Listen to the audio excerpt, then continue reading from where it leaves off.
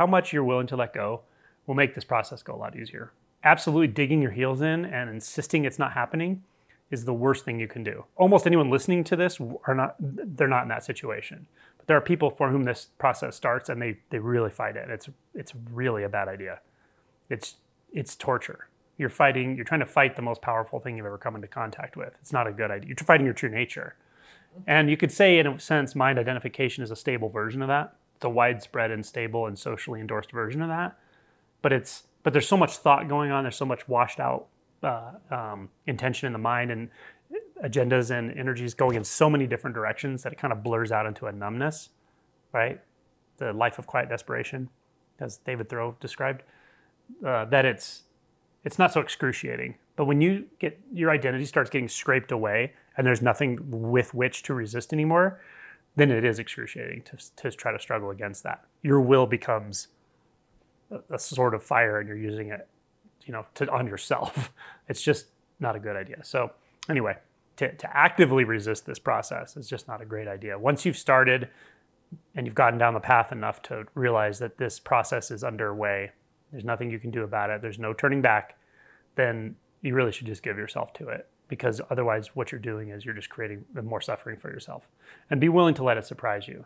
There are going to be aspects of it that are going to be what you hoped for, letting go of certain things you really wanted to let go of, but there are going to be aspects of it you did not hope for, and you, without realizing it, assumed would not, it takes away something you thought it was going to give you, for instance.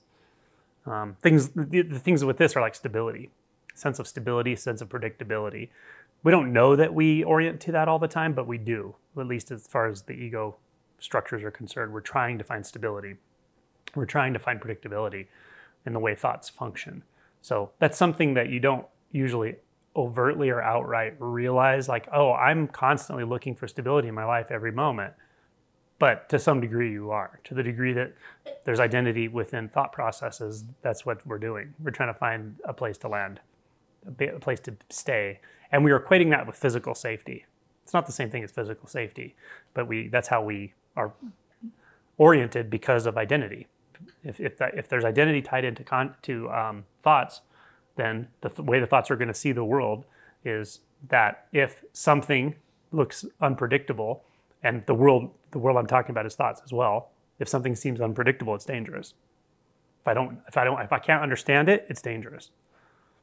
And to some degree, that's true, right? In the world, looking into a dark forest at night and you don't know what's in there, hearing a sound you've never heard before, could be dangerous. Probably should do something about that. But when we're talking about identity, when we're talking about letting go into that which you've never tread upon consciously, and you feel the fear behind that, or that comes with that, then the instruction is it's okay to feel the fear. I'm not going to say you're safe, but I'm going to say that it's okay to orient that way. And that comes with a lot of these shifts, or it can. Doesn't always.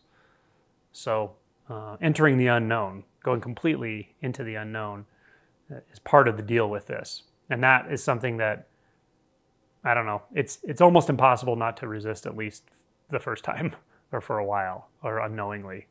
But once we start to recognize the signature of resistance and realize, oh, I'm resisting this because it's unknown, but it's okay. I don't have to know anything right now. I don't have to orient to anything right now. We just spent a week where we really didn't have to orient to anything if we took up that challenge.